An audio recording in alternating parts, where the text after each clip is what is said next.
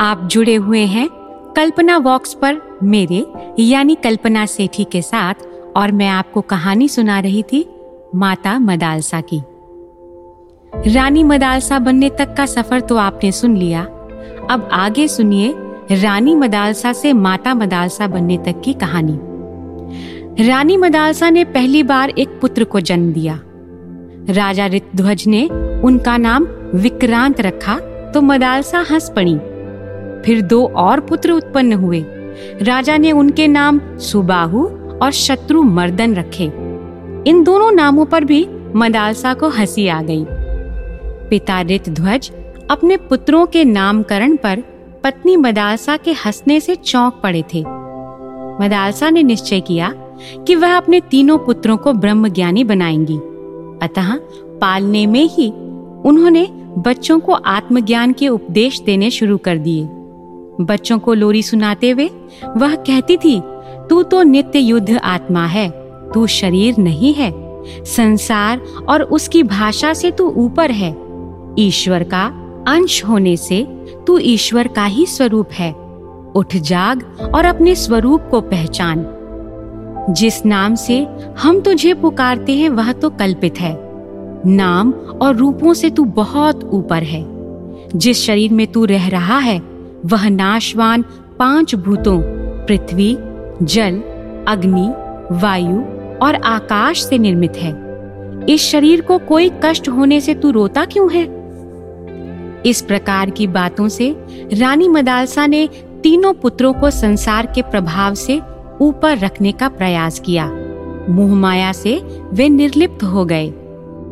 जब माता मदालसा ने चौथे पुत्र को जन्म दिया तो महाराज बोले, पहले जब हमने तीनों पुत्रों का नामकरण किया तो तुमने हंसकर हमारा उपहास किया था। अब इस पुत्र का नाम हम नहीं रखेंगे, अब तुम ही इसका नामकरण करो। रानी ने राजा की बात मान ली और बोली, महाराज, यदि आपकी ऐसी ही इच्छा है तो इसका नाम मैं रखती हूँ। इस बच्चे का नाम अलर्क होगा। अलर्क? राजा हंस पड़े, यह भी कोई नाम हुआ? अलर्क का अर्थ? नाम का आत्मा से कोई संबंध नहीं होता राजन। मदालसा बोली, वह तो संज्ञा मात्र है, अतः यह जरूरी नहीं कि इसका कोई अर्थ भी हो। अलर्क इसकी देह का नाम है।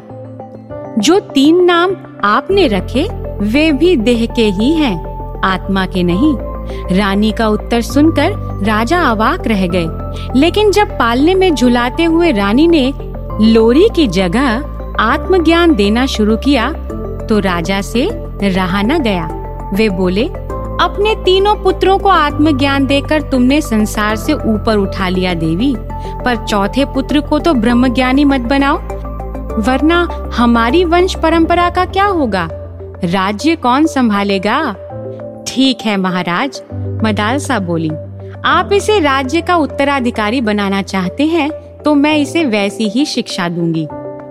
फिर सती मदालसा ने अपने चौथे पुत्र अलर्क को राजनीति और व्यवहार में कुशल बनाने वाले उपदेश देने आरंभ कर दिए। इस प्रकार मदालसा ने अपनी सूझबूझ और संस्कारों से तीनों पुत्रों को तत्ववेता, ब्रह्मज्ञानी बना दिया तथा चौथे पुत्र को राजनीति और व्यवहार कुशल। अलर्क जब दायित्व संभालने के योग्य हो गया तब राजा ने अपने शासन का भार पुत्र को सौंपा और पत्नी मदालसा के साथ भगवान की तपस्या करने के लिए गृह त्याग कर जंगल को चले गए। मदालसा जैसी माताओं पर भारतवर्ष को गर्व है। काश भारत की सभी माताएं ऐसी ही महान हो पाती। तो ये थी माता मदालसा की कहानी। अगली ऐसी ही किसी प्यारी सी कहानी के लिए जुड़े रहिए मेरे साथ कल्पना वॉक्स पर, मेरे यानी कल्पना सेठी के साथ। धन्यवाद।